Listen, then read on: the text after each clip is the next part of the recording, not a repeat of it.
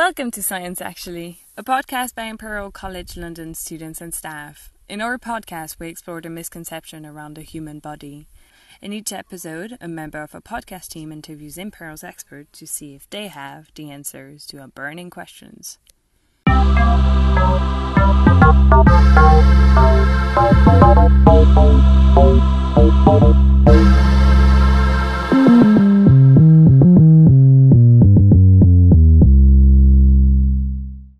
Hello everybody and welcome to this episode of Science Actually.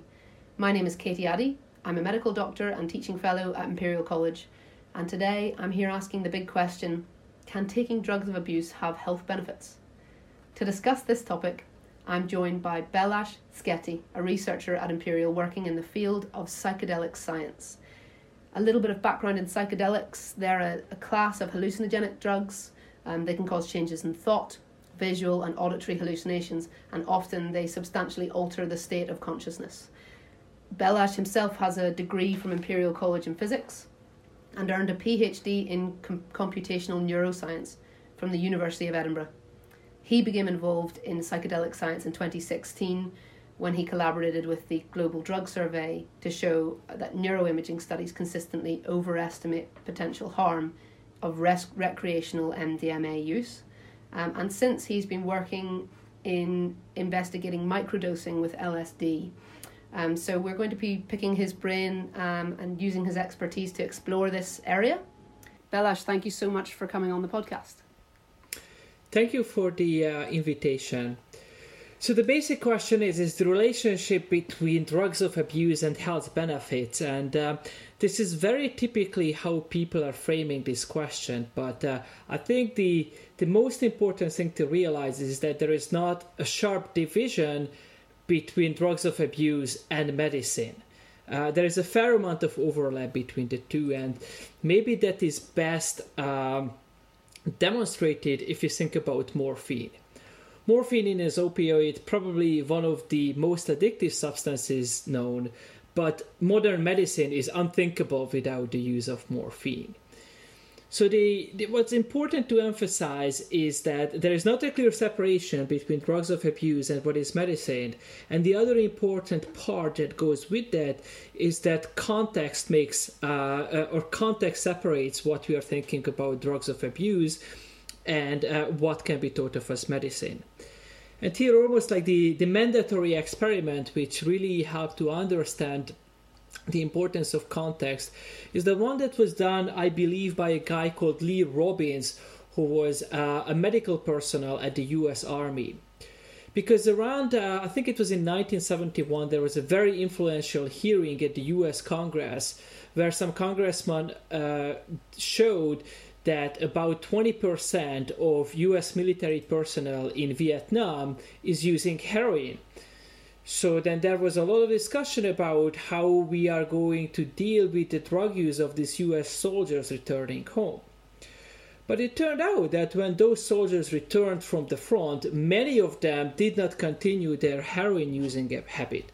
I believe about 90% of the soldiers used heroin in Vietnam completely stopped using heroin when they returned to the US without any problem of transition.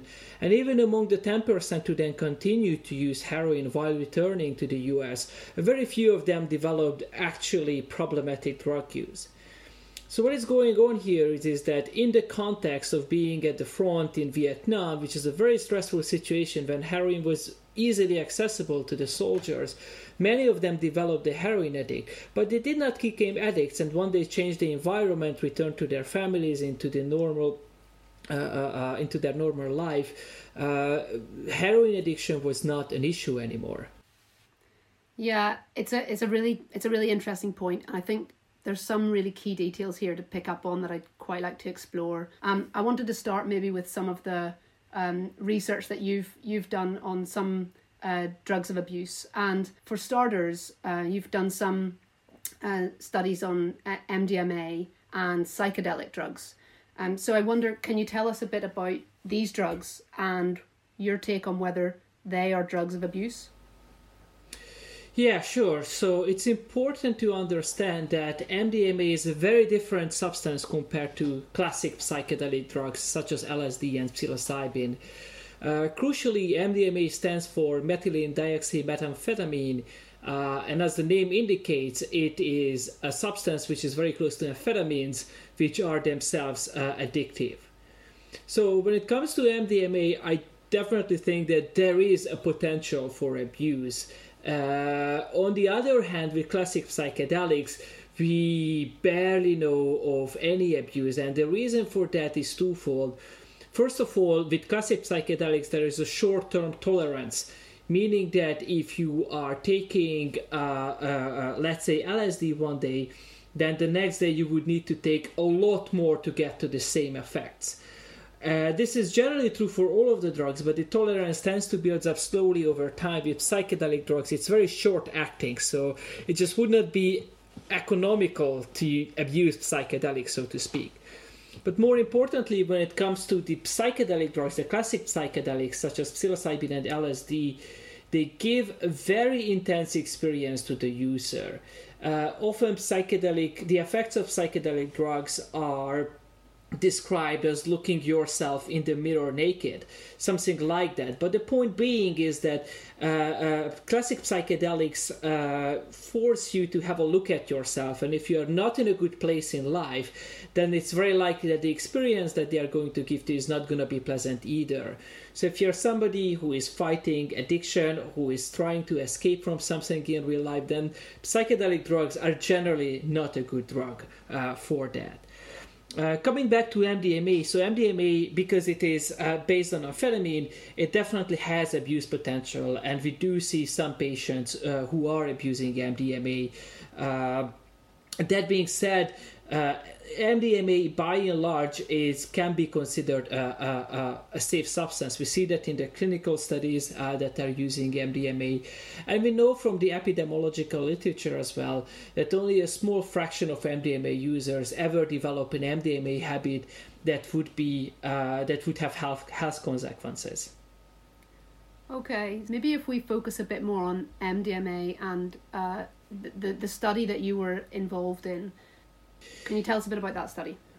Yeah, sure. So what we did with MDMA is that with my colleague at Imperial College, David Erritzoe, is that we were interested in whether studies that are studying MDMA, are they representative of how MDMA is actually used in real life by real people?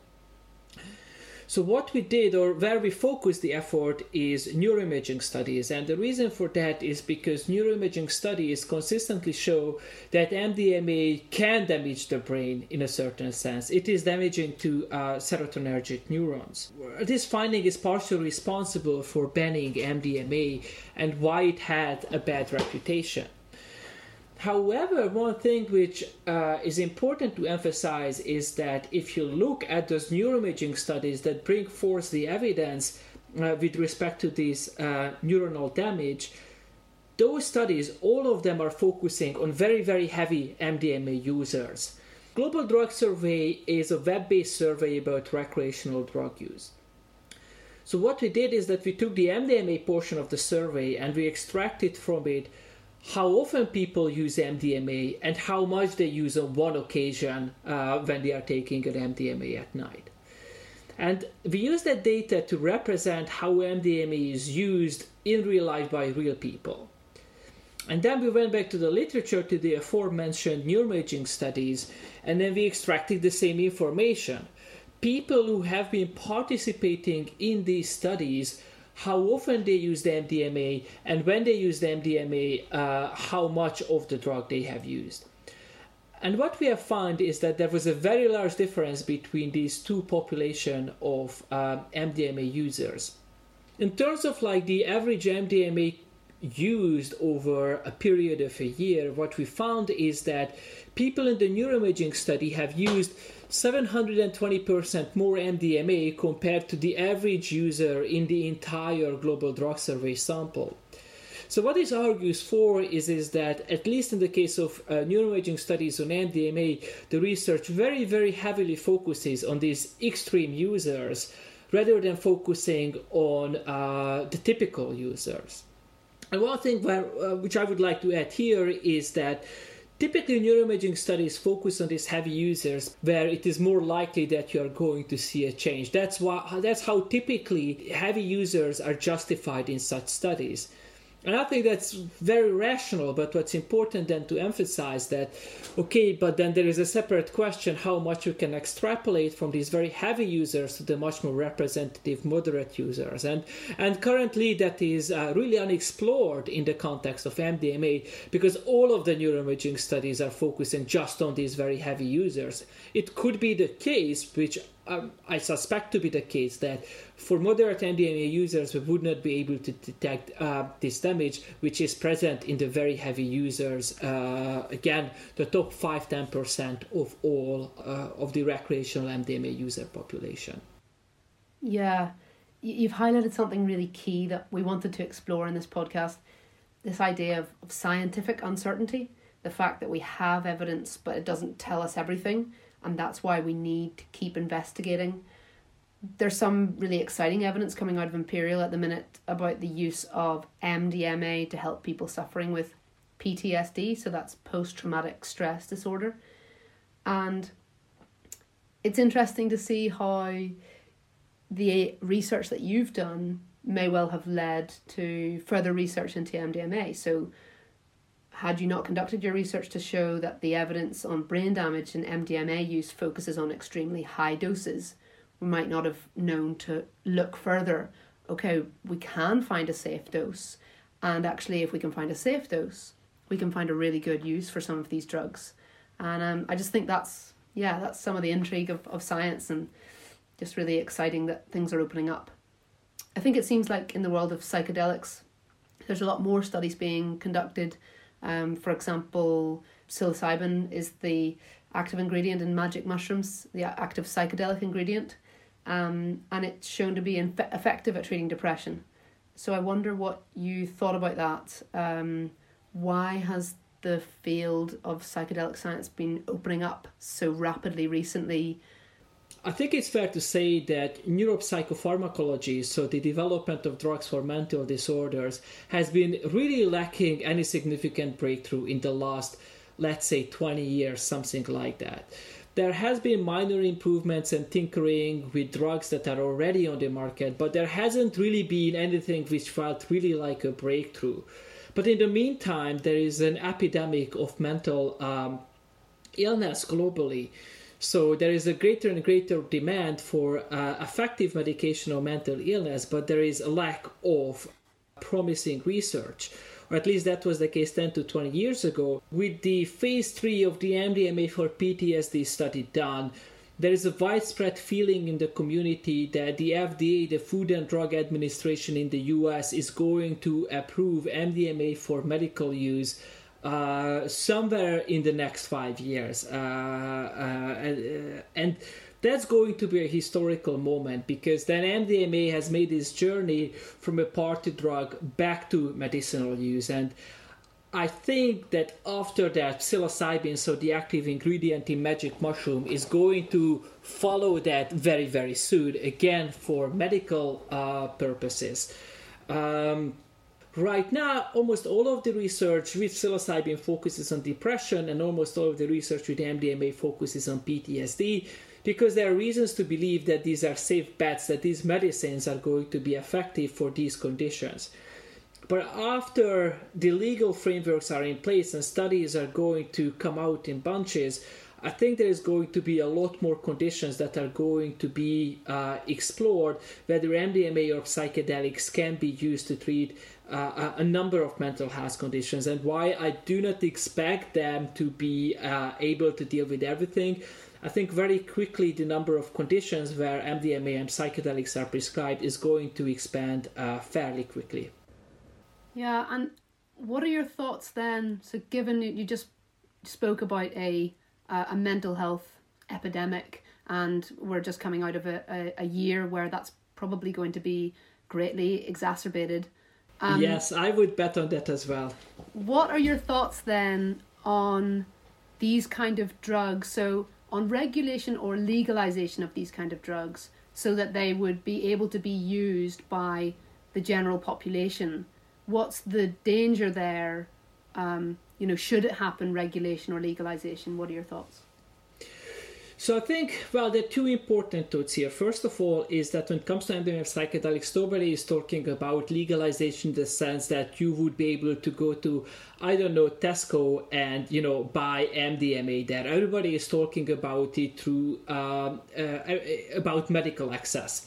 So everybody is talking through as MDMA or psychedelics as a prescription medicine.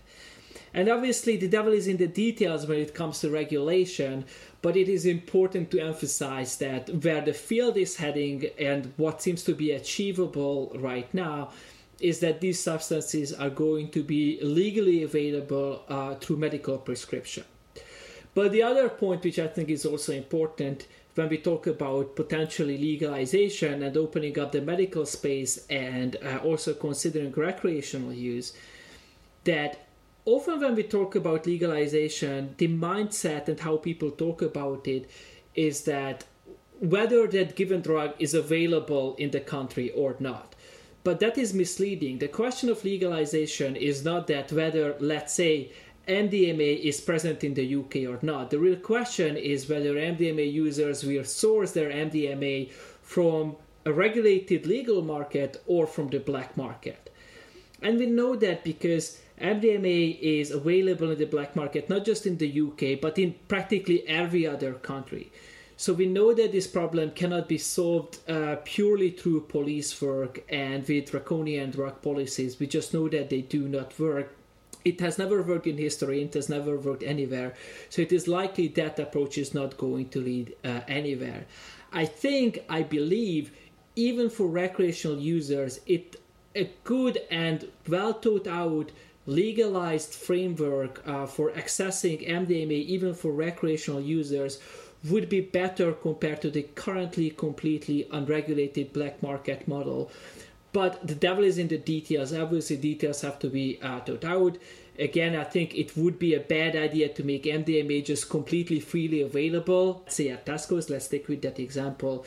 But I think a well-thought-out, regulated market where people, even for recreational purposes, can access MDMA in some quantities under some circumstances would be superior to the current black market model of MDMA. Yeah, we can't ignore that these drugs are being used recreationally, whether they're legal or not, and particularly as the field opens up and they become available on prescription. Some really careful thinking has to go into regulation. Well, Balázs, it's been a pleasure to chat to you today, to think about what constitutes a drug of abuse, cover some of your really interesting research and see the value of investigating these illegal drugs. It's clear from this conversation that the research into these drugs provides real hope for the treatment of mental health disorders. But it seems like there might be a complex road ahead in terms of regulation, particularly as these drugs are used recreationally. So thank you so much for joining us today. It's been a really interesting one. Yeah, thank you for the invitation. Take care.